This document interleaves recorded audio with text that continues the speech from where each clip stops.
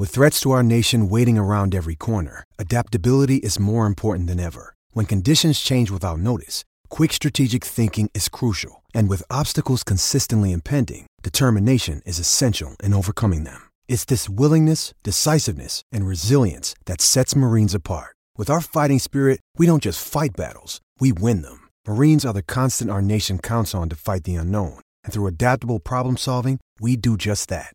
Learn more at marines.com. Hey Cracked fans, just a quick message before we start today's podcast. You are listening to our Great Shot podcast, Best of the Decade series, looking at the best storylines, results, and controversies from the 2010s in tennis. Today's topic, a particular favorite of mine and all of us at Cracked Racquets, the top American storylines of the 2010s. There were so many results to talk about over these past 10 years of tennis, obviously, but to look at America specifically, the big story on the men's side, no Grand Slam champions, no Grand Slam finalists for the first decade ever in ATP history. On the women's side, it was the exact opposite. You had, shockingly, despite it being mostly in her 30s, Serena Williams may have had her best decade of tennis. Venus Williams persistent. Sloane Stephens became a single slam champion. Madison Keys in her rise. Amanda Anisimova, Sophia Kenin, Coco Gauff on the doubles side. Coco Vandeweghe, Bethany Maddox-Sands as well. So there were so many different things we wanted to cover in today's podcast. That is why we are talking about American tennis with the only guy I could think of who follows it, I would say, closer than I do, the guy who really will remember every storyline from the decade, the one and only Jonathan Kelly of On the Rise blog fame. You may know him as at @JoeKelly_tennis on Twitter. He's taken a bit of a hiatus from the tennis Twitter universe, but that does not mean tennis is not on his mind still. And so he joined me today to break down all of these topics. Now, listeners should know that the original podcast ran 2.5 hours long. I mean, we did 10 storylines, a bunch of other superlatives as well, but that speaks to the depth this podcast gets into. And of course, rather than throw the entire 2.5 hours at you at once, our super producers, Fligner and Westhoff, decided it would probably be a little smarter to divide it into parts. So what you are about to listen to is part one of our conversation. In this part, we discuss Serena Williams, Venus Williams, Sloane Stephens, and what we saw from the 10 years on the WTA, from the American women, the defining stories, the things that will stand out to us the most as American tennis fans when we look at the back at the 2010s, let's say 5, 10, 15, hopefully 40 years from now, this pod will still hold up. So that's really our topics today. Parts 2 and 3 will get into some of the ATP storylines, some of the other bigger picture things from American tennis, and those will come out, I believe, next week, if not later in the week, so be on the lookout for that. But with that in mind, here's part 1 of my conversation discussing American tennis over the 2010s with Jonathan Kelly.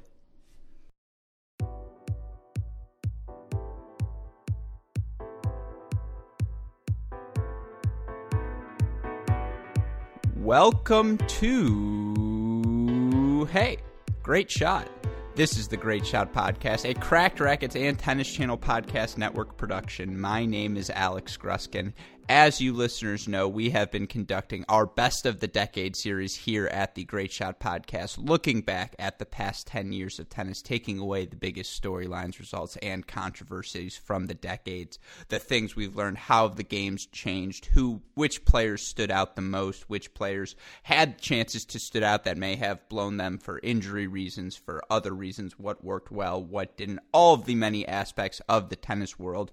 One thing we have not talked about yet, a topic near and dear to our hearts here at Cracked Racquets, the past 10 years of American tennis. So much has gone on both the men's and women's side, both highlights and lowlights for very different reasons between the two tours. So many storylines to talk about as we look back at the 2010s, and there is only one person I could think of to bring on this podcast to talk about all of those things with. For us fans who grew up in the 2010s, really following tennis for the first time closely, his work throughout the decade at his On the Rise blog on Twitter at JoeKelly_tennis was monumental to helping us follow what was what in the American tennis world. A repeat guest who we always like to bring on when we do a State of the Union of the American tennis world, and of course, as he likes to be known now, a tennis fluencer, Jonathan Kelly. Hey, great shot, and welcome back to the podcast. It has been far too long. Hey, Alex. Great shot. Good to see you or hear you. Oh, goofy off the bat. And I should say, I know we had schedule gate last year, but I believe this is our third-ish Thanksgiving in a row doing some sort of State of the Union on American tennis. So this is a tradition I hope we can keep up. It's my longest relationship, I think. not my actual relationship, of course. It's funny because you're joking around, but for me, like, my mom will hear that joke and she's gonna be like, I think that is your longest relationship, Alex. 3 years is a lot. And so you joke around, but seriously, I guess we'll start out by saying I would not have followed tennis or have been able to follow tennis nearly as closely without all of the work you did at the start and throughout the decade. So on behalf of the tennis community, Jonathan, thank you and welcome back. You've been a missed voice on the tennis Twitterverse. Good. It's nice to be missed. Better than overstaying your welcome, I think. See, this is how the podcast goes over 2 hours because we're going to start talking about this. Seriously, I think I've told you this before, but I have gotten DMs and texts like, hey, do you know what happened to Jonathan Kelly? And I like to make up different things each time. I'm like, you're not going to believe this, but he found the Loch Ness Monster. and, or just a range of different things. But I know you got to go to Champaign to catch some tennis there. Obviously, Champaign was a funky result. We had a J.J. Wolf, Sebastian Korda final. Since we're not going to talk about those two guys probably throughout the course, I just want to quickly ask your thoughts. How was Champaign? What was it like getting back in the action? I went to Champaign and Winnetka this year. I really do enjoy live tennis. I love following tennis still. I'm off of the tennis Twitter and I miss it sometimes, but it kind of feels a little bit weirdly liberating to not be thinking about it. But yeah, so the Champaign, it was a one-day trip. I was under the weather, unfortunately. I don't have a clear memory of that day other than the really pretty good burger I had. It's just sort of weird. We'll be talking a little bit about the young guns who are now transitioning to the main tour or, pretty much on the main tour. And for the last several years, they'd been a real staple of the later rounds of so many different American challengers. So without them in there, the 97s, 98s, 96s, Chris Eubanks and some others are still there, but Michael Moe. But, a lot of them have moved up or have kind of been hampered and so are not there. So it feels a little bit different. You don't have the same faces and the same sort of like drama around, are they going to make their breakthrough? Are they going to make it, are they going to now transition out of the Challenger Tour? So it just sort of had a little bit of a funky vibe. But there's some really good tennis, some great doubles that was played. And, always good to be in a crowd of people who don't clap other than you. Champaign is one of the most fun events simply because you never know what you're going to get. And I mean, we had a Kozlov resurgence for a hot second. That was great. That's another 98er. We had guys, J.J. Wolf, fresh out of college after 3 years, was so good his senior year. The question is, all of his results had come in Ohio on the Pro Tour, and now he gets his first Challenger title outside of there. Still still indoors, so, not exact, and still a Big Ten school, so about as close as you can get to Columbus, but great result for him. But yeah, this is what the point is. The tennis off season is short, and there will be Challenger events. I know there's one coming to Ann Arbor in January, but they'll be back here before you know it. So seriously, listeners, go watch some live tennis because it's everywhere. It's always a high quality of play, and I promise you will enjoy it if it's in your area. But with that in mind, we have so much tennis to talk about. 10 years of tennis, in fact, from the American side, men's, women's. We're going to try and cover all of the storylines, the biggest surprises, the biggest disappointments, the best matches, the best players, all of these different things.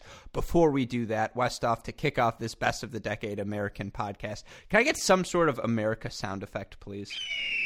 I'm actually really curious what he's going to go with, Jonathan. I could see the national anthem. I could see all of these different things. So I always like to leave it up to him to decide. But the place we wanted to start this conversation, and we have about 10 topics now. There will be tangents, listeners. This will definitely be divided into a 2-part podcast. But I think when you look at the 2010s, just at the broadest scope, when you're looking at American tennis, what is the first thing that stood out to you? I think we can both agree.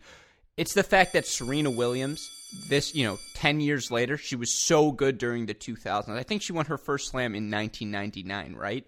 And 20 years later, that she is still playing at the level she is, that she won as many slams as she did this decade.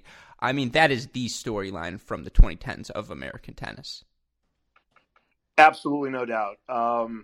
Serena Williams was already a mega superstar who had won 11 Grand Slam titles, one of the greatest of all time, entering into the 2010s. And it wasn't really, you would not have, I don't think anybody, even her, probably would have predicted that she would end up being in the final of the last Grand Slam of the decade.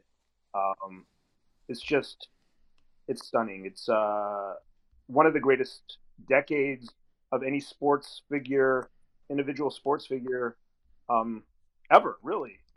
Maybe not the greatest tennis, because Djokovic had such an incredible decade, as did Nadal, but given what she had already accomplished, for her to have this as a third act of tennis. She was in the first major final of the decade, and she was in the last major final of the decade. She won the first and lost the second, and that's part of the storyline of how her decade went, but it's still tremendous and remarkable. I mean, there are a couple of different places to take this, but to start off with the big picture, again, for Serena Williams, she's 38, 39 right now, so she started the decade at the end of her 20s, and you look at the amount of slams she had coming in. She won one in 1999. She led the 2000s with her 10 Grand Slam titles. To lead even one decade in slam titles is difficult enough, but then you look at the 2010s, and we talked about this on a previous Best of the Decade podcast when looking at those players on the WTA who came closest but ultimately didn't win a title. And as extensive as that list may be, 19 women won slams during the 2010s. It's not as though, it's not like the men where the big four won them all and they kind of crouched everyone else out. Other people had chances, and yet through all of that, through multiple injuries, through having her first child, through all of these different circumstances, Serena Williams leads the decade with 12 slam titles. I mean, that alone is just staggering. Yep, and she also started the decade number one and finished the decade or finished the year number one 3 different years, and number 2 the following year, and number 3 the previous year. Yeah, and she also, like you said, had a baby and then came back after having a baby and still made 4 Grand Slam finals. So she won a whole bunch of titles. She had maybe her 2013 was one of the single greatest, years of any sports person. And, she most importantly helped carry tennis for the decade, women's tennis in particular for the decade. Every match that she was on is must-see TV. Her Q rating is off the chart. She became a mega cultural icon for the 2000s. It was sort of a Venus and Serena story of the decade. But for the 2010s, it was just Serena. She stood alone. She became larger than the sport. She became one of the most famous people in the world. Listen to this 10 slam stretch, which she did from ages, I believe, 33 to 36. She went at 2014. She wins the U.S. Open. 2015, she then wins the Australian, wins the French, wins Wimbledon, semifinals of the U.S. Open. The next year, finals 2016 Australian Open, finals of the French Open, wins Wimbledon, semifinals U.S. Open, then starts 2017 with that Australian Open title. I mean, that's as good of a 10 slam stretch as you're going to find from any player in their careers ever, and she did this after the age of 30. I mean, when almost every other player has won their last major, you know. Yeah, and you talk about individual greatness. I mean, that's as good as it gets of any athlete, of any sport, regardless of the context. That is domination of your sport. And yeah, as you mentioned, she ended the year number 1 3 times. In that 2013 season, she goes 78-4 overall. She played 15 total tournaments. Of those 15, 13 finals, 11 titles. I mean, that's, as you mentioned, that's about as good of a season as you will ever put forward. It's reminiscent. The equivalent was the Djokovic season where he went 81-6, I think, in 2015 or something crazy. It's like those are maybe the 2 best seasons ever in tennis history, and they both happened this decade.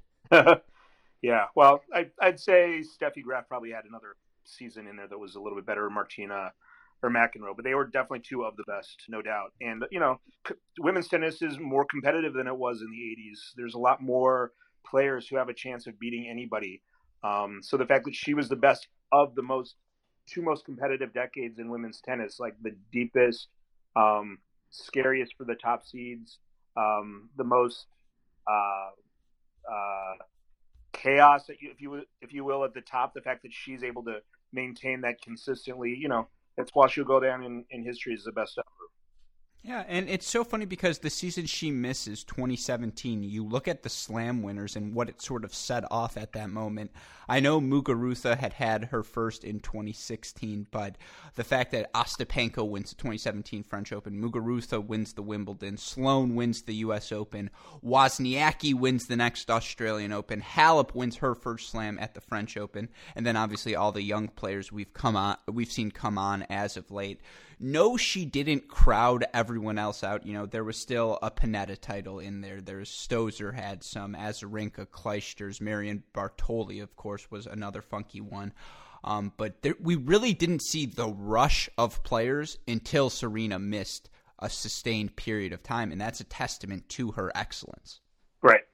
And she would also, you know, routinely go into a tournament knowing that she was the only player who could beat herself, that there was just really no real rival to her. She didn't have a rival for the decade, which is, you know, also a testament to how good she was when she was at her best.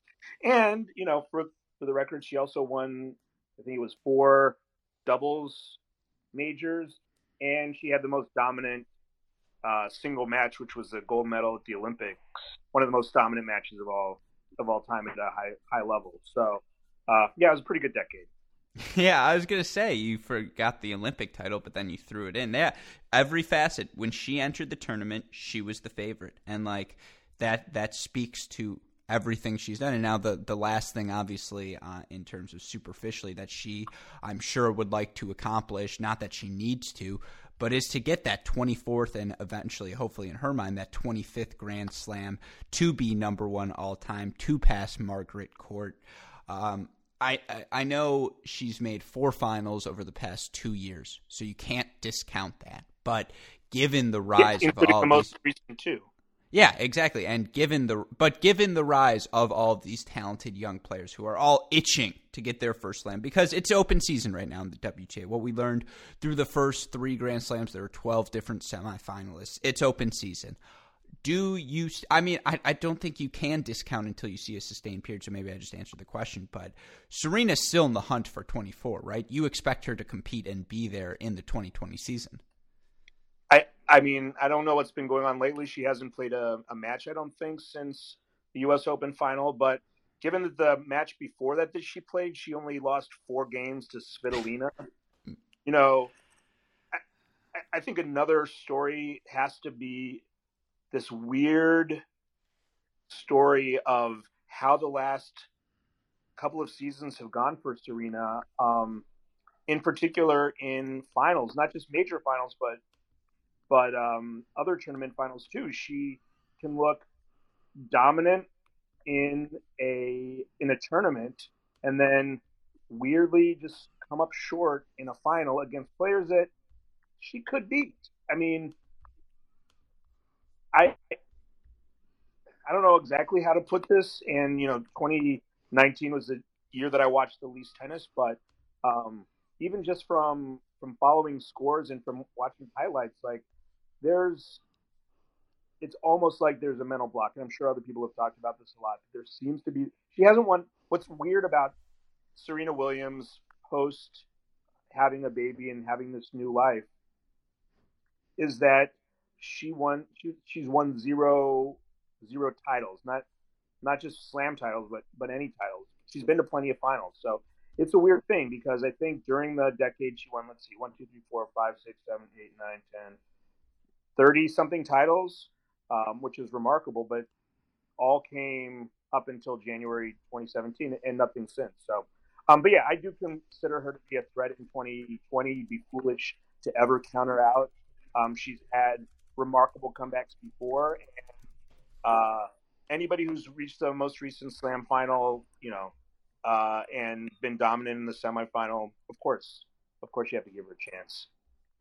I completely agree with you. I think, I don't know if you're a big basketball guy, but Bill Simmons, who writes about Michael Jordan's multiple peaks, there's, him 1.0, 2.0, the first three-peat run, and then he comes back 3.0, and he's just so dominant, and he plays at his speed, and he just slows the game down, even though his athleticism has declined to where you're playing Michael Jordan's game. And that's Serena now. The serve, the forehand, the power, she plays at her speed, and, there have been multiple Serena peaks. There was that time in her career, obviously, when she was just unbeatable earlier in her career, 2002, 2003 range, where just the athleticism, she could do anything on the court. Then, 2008 to 2010 range, it was sort of, maybe even 2008 to 2012 range, it was just the body, the mind, the physicality, it had all matched up at that point, and you just have this peak specimen of Serena.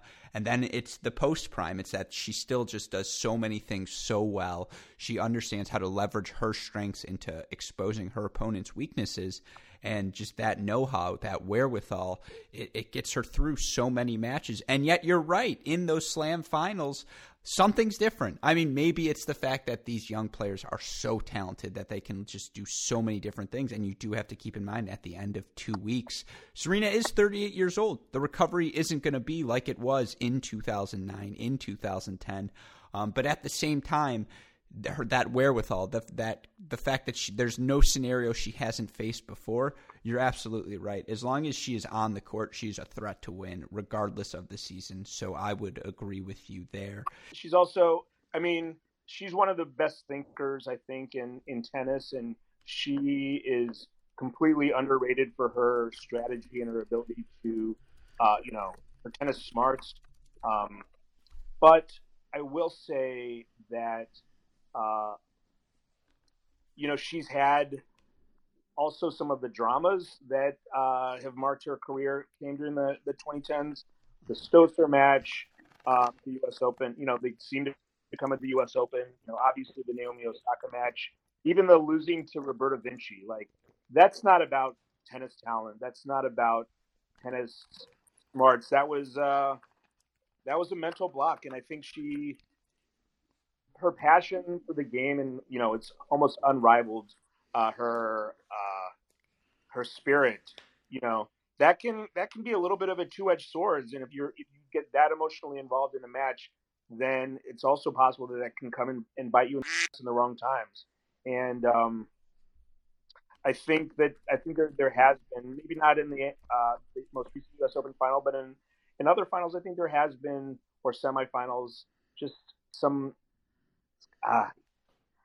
You have to say, nerves come into it. And I know that happened with Martina Navratilova in the latter stages of her career, that of course she was still a better player than some of the people on the other side, but that you have, a shorter time at the end. And I think it's happening with Roger Federer too. Like, you have a much shorter, many fewer opportunities to win these make these incredible accomplishments. And that just plays on your head. And tennis is, it is the most mental actual sport. Yeah. I don't really consider golf a sport. It's just, it's up there. So it's literally up there. Anyway, I also want to add one other thing, that she was the only American, male or female, to be number one, the only American other than Sloane Stephens to win a Grand Slam, the only American woman to Was she the only one to have a baby and come back? Other players had babies, but was she the only American woman to come back in singles? I think so. And I'm not sure. She had 236 weeks at number one, which was amazing. Yeah, just an incredible decade. And it's funny, here's our transition. You talked about her having no real rival this decade. Not a rival, but someone who she always was competing with growing up, and someone, who helped push her to get where she is. The next story I want to talk about, Venus Williams, who you talk about the mental aspect of the sport and how important it is, how it allows you to thrive. In 2010, Venus Williams started the season at age 29. And, over these next 10 years, she played 10 full seasons really on tour. And that's despite the fact, that's while developing, the name of what she has exactly is escaping me. But that's through all these off-court. Yeah, thank you, Sojourner. So all of these different medical concerns off the court, all of her own personal things off the court. Despite all that, did she win a singles Grand Slam? No, but she did win 4 doubles Grand Slams. She won a gold medal in doubles. She made 2 singles slams finals in 2017 at the Australian Open at Wimbledon. She did that at age 37. I mean, that's an incredible accomplishment. She ended the year in the top 10 3 times this decade, twice of which she did, or I guess all 3 considering above the age of 30. I mean, Venus had a great decade as well. Yeah, she absolutely did. And like you said, especially considering what she had to go through off season, her age, and the being sort of overshadowed by her kid sister. I think she had a really remarkable decade. Is it the decade that she would have wanted to have going into the year 2010? Absolutely not. She ended the year 2009 ranked 6th. She was competitive in multiple majors, and of course, had been the number 1 player in the world the earlier in the previous decade. But I think she reached number 2 in the world, the only other player to be in the top 2 among Americans, male or female. She won the WTA Elite Trophy, which isn't the same as a year-end championship, but it's a good title. She ended up winning like 8 titles, I think, which is more than any other woman other than Serena Williams among Americans. If it weren't for Serena, she probably would have had the best American women's career. But yeah, for her high, lofty standards, it wasn't as good. But I think people having an autoimmune disorder like she had, having some injury problems like she's had, being anywhere near the top 50 at her age right now is remarkable. And the fact that she had the 2017 season, and we'll talk a little bit more about how crazy that 2017 season was, but the fact that she was able to finish in the top 5 in 2017 is one of the more impressive accomplishments for an older athlete that you'll see. Yeah, and you talked about that Elite Cup trophy she has. She also made a final of the World Tour Finals in 2017. In terms of her biggest titles of the decade, outside of that WTA Cup, she won in Dubai in 2010. She also won in Tokyo in 2015. And again, you look at the Slam performances. 4 quarterfinals, 3 semifinals, 2 finals appearances in the singles side, at least this decade. I mean, no, you're right. Compared to the 2000s, she had a much better odds than 2010s. And, that's still not – you shouldn't take anything away from her. She's a 7-time Grand Slam singles champion.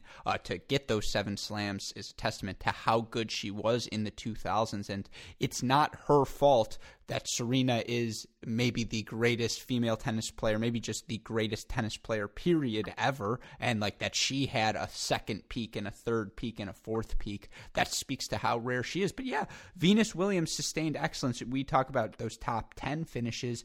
I mean, outside of it, look, 20 2012, she finished 24th. 2013, 49th. 2014, 19th.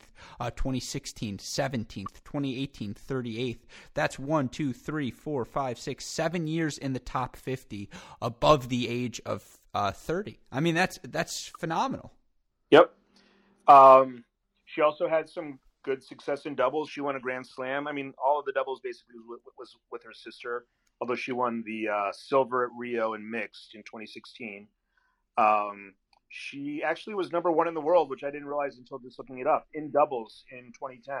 So, yeah, that's impressive and unusual. And, yeah, and she's going to go out there again in 2020. And I don't know if she'll be able to make the Olympics this year. She's got a lot of really young talent and older talent who are in the, kind of clogging up the rankings for American women right now. But, it'd be nice if they gave a sort of a legacy entry wild card for her, even though she's not from an underrepresented nation, because she's one of the best tennis Olympians that we've had. She's won 4 gold medals in her career. And she's still pretty much competitive in any match she plays. Yeah, and I don't think anyone would expect her the way we would want, or maybe unfortunately expect Serena to compete for single slams starting 2020. But I mean, it's going to be age 40 for Venus, and I know, she has talked about how she wants to play the 2020 Olympics. You can only imagine how fun it would be for us fans to see her and Serena play doubles one more time together. Or just, I watched the 2016 Olympics. I watched Venus and Rajiv Ram win that silver medal in mixed, and she really seemed to love playing with Rajiv. I mean, they were so good. They happened to lose to a fellow American team in the finals in Jack Sock and Bethany Mattek-Sands, who we will, I'm sure, talk about later on in this podcast. But yeah, that would just be, that would be how you want to see Venus not go, because she can play as long as she wants, but you would just love to see her on that Olympic stage one more time, being the representative ambassador, not just for tennis, but for, America that she has been over her career. Yeah, she did have fun playing with Rajiv. I don't think she really appreciated Rajiv too much after that fight. Rajiv had some bad misses in that third set that I don't know if that relationship survived intact. I could be wrong, hopefully, but yeah, he may have cost her that last gold. Yeah, I mean, look, if she's saying, "Hey, Jack, do you want to play?" Do I think she's cornering him? I would. Yeah. But yeah, that's fair. Yep. I don't know. So I guess when you're looking back from Venus this decade, I mean, actually, don't tell me this yet, because we'll reveal our top 10 men and women of the decade later on. But, as you're looking back from these 2010s for Venus, what are your, final thoughts on her? I think we talked a little bit about how Serena became a global icon this last decade. Venus really became a sort of a sentimental, it sounds a little disrespectful, but like just a real tennis fan icon, like or favorite. She became this elder stateswoman, beloved where she went, which was not the case earlier in her career. Very early in her career, yes, but the 2000s were very rough for a lot of reasons with her relationship with the tennis establishment, even though that was the year that she led the crusade for equal prize money at Wimbledon and all the majors, which I think helped solidify her. I think helped bring her where she is now, which is absolutely, I think, almost universally beloved. Of course, not beloved by all, but just this sort of sentimental figure that is incredibly popular, incredibly funny. We got to see a lot more of her personality this decade. And yeah, I think that's my number one takeaway, that she became sort of the real queen of, even as her sister was dominating, she became this I don't have the right word for it, this sort of, I don't know, grand empress of the sport. statesman. Yeah. Yeah, I like it. No, I think that's completely fair. And, I got the chance to be in the Cincinnati press room this year for the Western and Southern. And, I haven't been in many, and it's not like I'm this expert. But there were about 3 people who came in who really commanded, maybe 4, who commanded your attention, who you could just tell these were superstars. And it was Federer, it was Djokovic, it was Maria Sharapova, and it was Venus. And you're just like, these 4, the way they carry themselves, their figure, their posture, just all of these different things. She is a superstar. And I think one of the biggest questions of the 2010s, because Serena and Venus getting the fact that they were getting into their 30s, a lot of the search was often who's going to be the next great American superstar, who's going to emerge as the post-Williams ambassador for American tennis. And given that she started the decade as the number, she reached as high as the number 5 junior in the ITF junior rankings. She cracked the top 100 for the first time in the year-end rankings in 2011. I think a player a lot of people had circled was Sloane Stephens, who's the next storyline we want to talk about, because Sloane Stephens, outside of Serena, only American female player to win a single slam. And she was, the way she played, it was a steady ascent up to, I don't know, when she reached end of the year number 12 in 2013. And then steady up till 2013. Yeah, till 2013, and then there was a dip. And then 2017 and 2018 happened, and you're like, okay, she's coming, she's 24, 25, 26. This is the Sloane Stephens we're going to get. And then 2019 happens, and you're just like, with Amanda Anisimova, with Sophia Kenin, with Coco Gauff, with Cece Bellis, with Madison Keys even, who's a little bit younger but right around her age.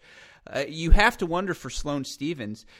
She's one of the players. She is one of the definitive storylines of 2010's American tennis, because you have to wonder if not that her window has closed, but just that there are so many other great American talents right now heading into the 2020s that it's going to be hard for her to really stand out above them, because they are all so great as well.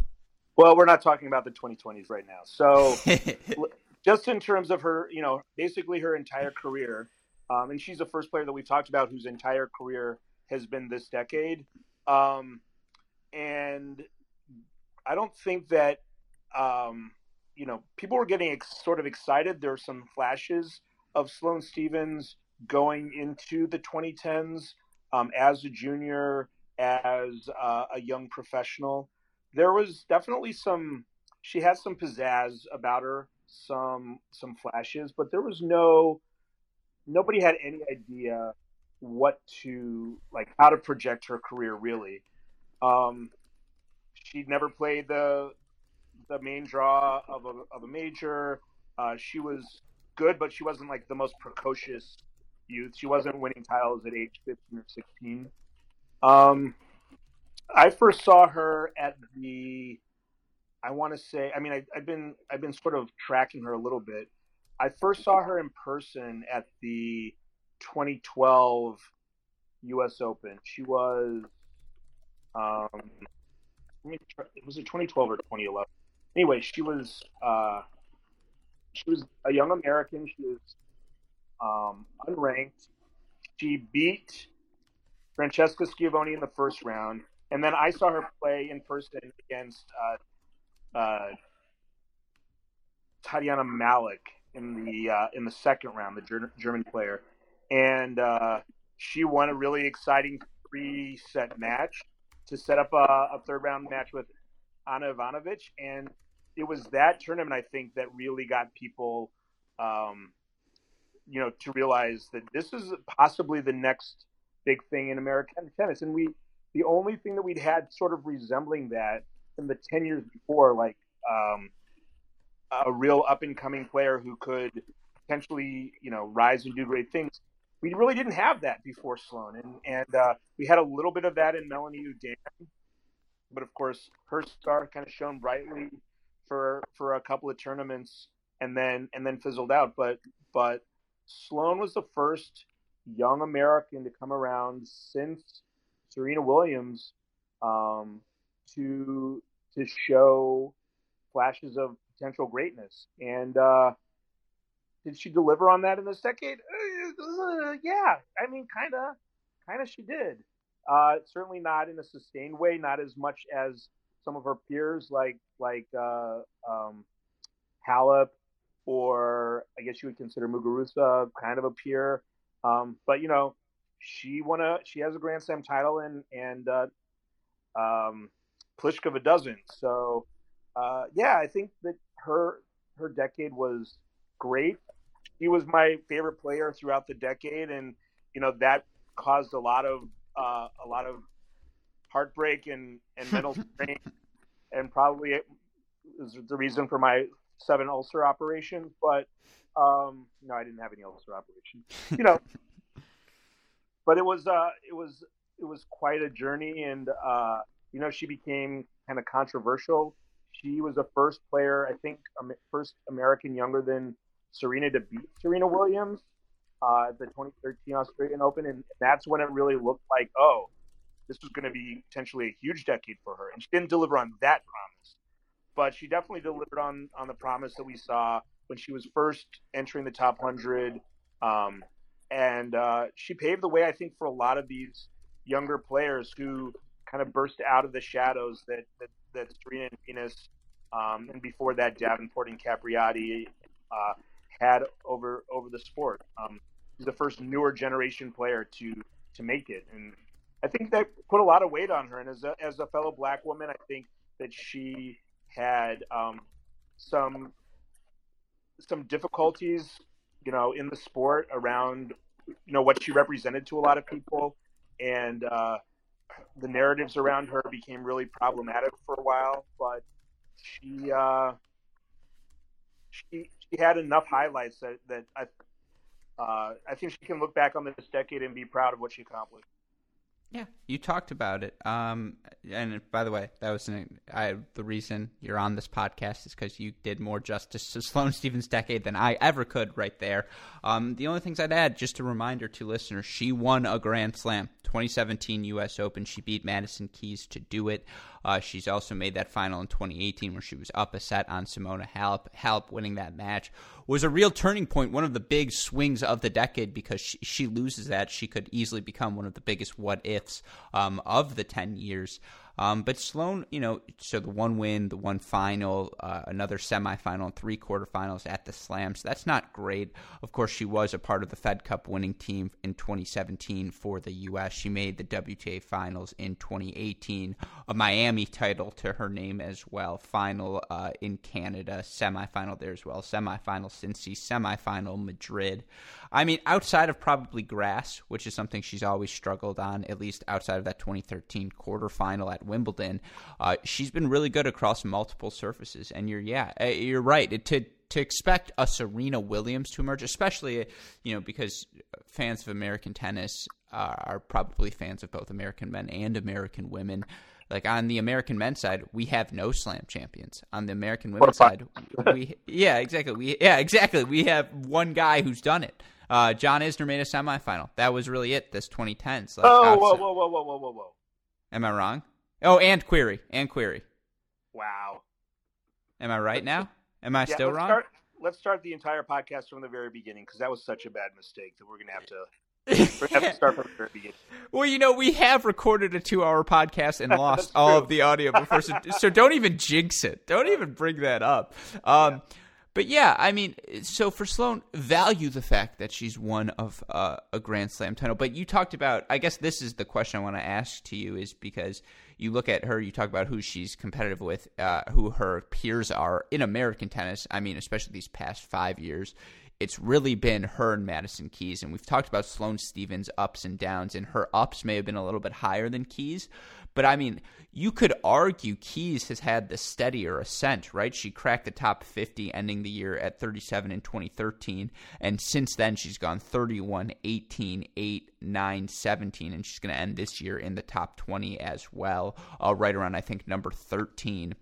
I mean, who's had the steadier decade? And I guess if you were a player, which decade would you prefer? The ups and downs of Sloane, or the steady, maybe not quite as high, but still pretty damn good from Madison Keys over these past couple of years? Because that's the obvious comparison, right? Yeah. No, I mean, Sloane definitely. But Sloane's also a couple of years older. But she definitely had the higher highs. And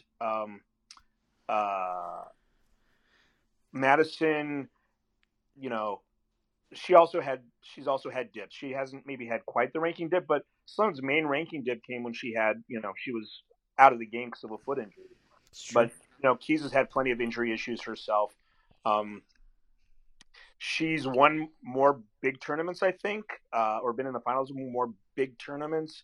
But the highs aren't as close. And Sloane, she was actually kind of steady during the entire decade, with the exception of 2019, where she still finished, I think, in the top 30, and with the exception of, being injured. So I don't think she was as uneven as you paint her. She just didn't. We saw her highest capability where it looked like during stretches it would be almost impossible to beat her when she was, playing a set or two at her highest level. And her athleticism, her power, her defense, her ability to switch from defense to offense is so electric that, Madison, as good as she is, can't, in her variety, she couldn't quite match all of that.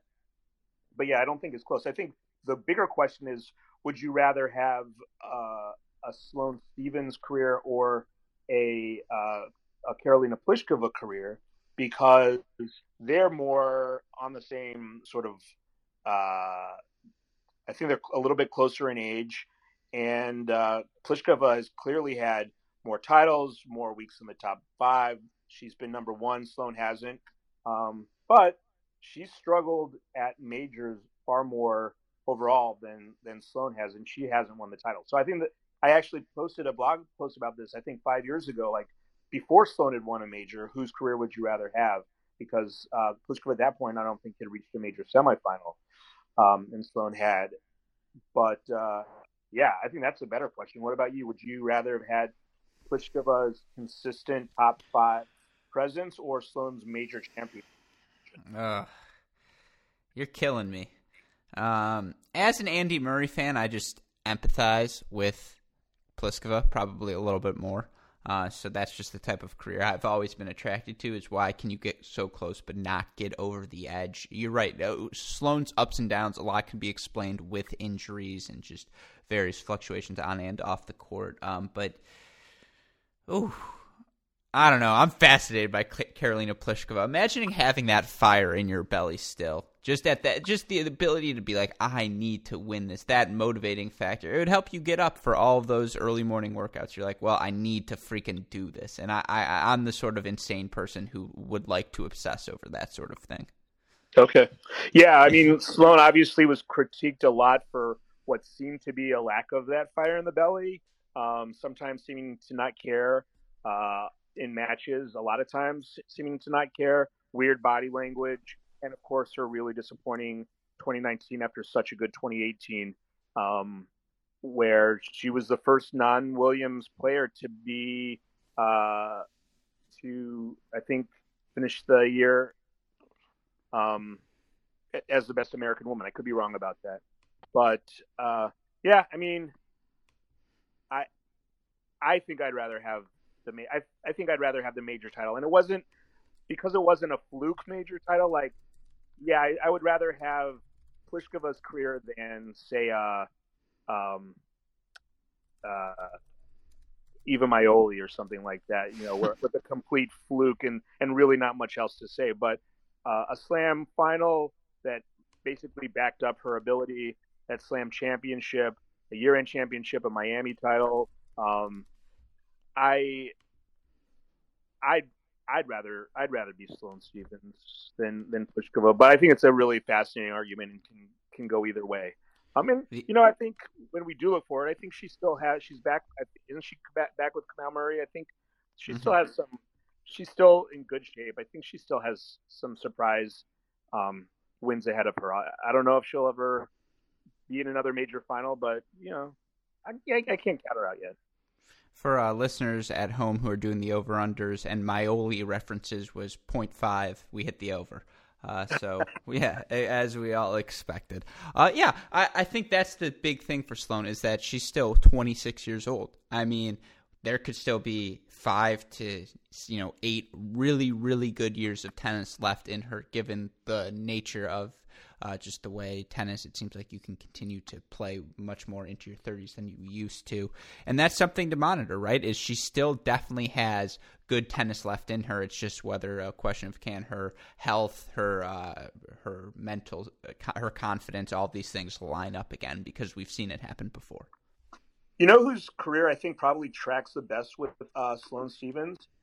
I think it would be Marin Cilic. Both have one major at the U.S. Open out of nowhere. Both Cilic has one additional Slam final, but both have that additional Slam final. Both have won one Davis or Fed Cup, and both have reached the number 3 ranking in the world, but haven't gotten higher than that, and have other times been top 10, but other times languished outside of the top 10. I feel like, though, Cilic's floor on a per-year basis is a little bit higher than some of Sloane's floors. You feel like that, or is that true? I think I'll look it up right now. I feel like because Cilic rarely drops out of the top 15, right? Like let me look at these career end rankings right now. Marin Cilic career statistics. This is some live research for you podcast listeners, exciting. Which you all love. Here we go. Yep, from 2013. We'll go from 2010. We'll go from 2009 all the way up. He finished the year 14, 14, 22, 15, 37 in 2013, but then 9 in 2014. 13, 2015, 6, and 7 before this season. And then this season, can't say before this season. He's 39 now.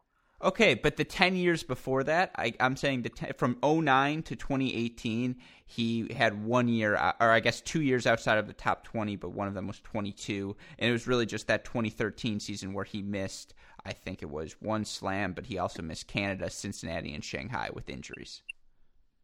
Okay, so a little bit a higher floor, definitely. So I know. I don't think. I know. So okay, you're right. You got me. Sloane, the over-under fart noise is now also over.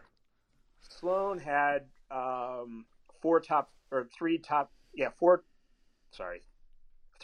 15 finishes, and other than that was basically outside of the top 30. So you're right. I think Marin probably had a little bit better, and won more titles as well. But the highs, I think that they kind of track. Yeah, and the flip side is she's only 26. Right. She still could have 5 really good years over the next course of time.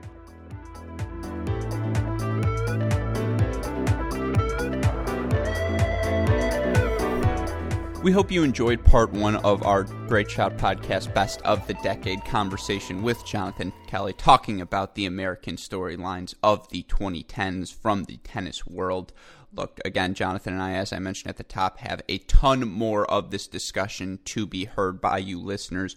Over the next 2 parts, we'll get into a lot of the ATP storylines. We'll rank our top 10 women from the U.S. of the decade in tennis, talk about a little bit of a look ahead towards the 2020s, what we saw at the end of this decade that has us either encouraged, positive, or maybe a little bit apprehensive as we look towards the next decade of American tennis. If you want to expand beyond the immediate tennis world, you're not ready to get by 2019, don't worry, you can find 2019 review season in review content, as well as you're ready for 2020, you want a preview of that action. All of that will be able to be found on our website, crackedrackets.com. On the mini break moving forward, we plan to start our 2020 off-season preview because it'll be on us before we know it. So we're going to be doing that over the month of December. Obviously, this Best of the Decade series will keep going here. On the Cracked Interviews front, you guys have seen our College Contender series. Myself, Matt Stakoyak, Chris Haliors every week on the mini break talking about one different team, breaking down their prospects for 2020 on Cracked Interviews. We've had the chance to talk to the coaches of the teams we've discussed. TCU, Mississippi State, UNC, USC, all of those coaches thus far. We've got Baylor coming up this next week, so be on the lookout for that as well.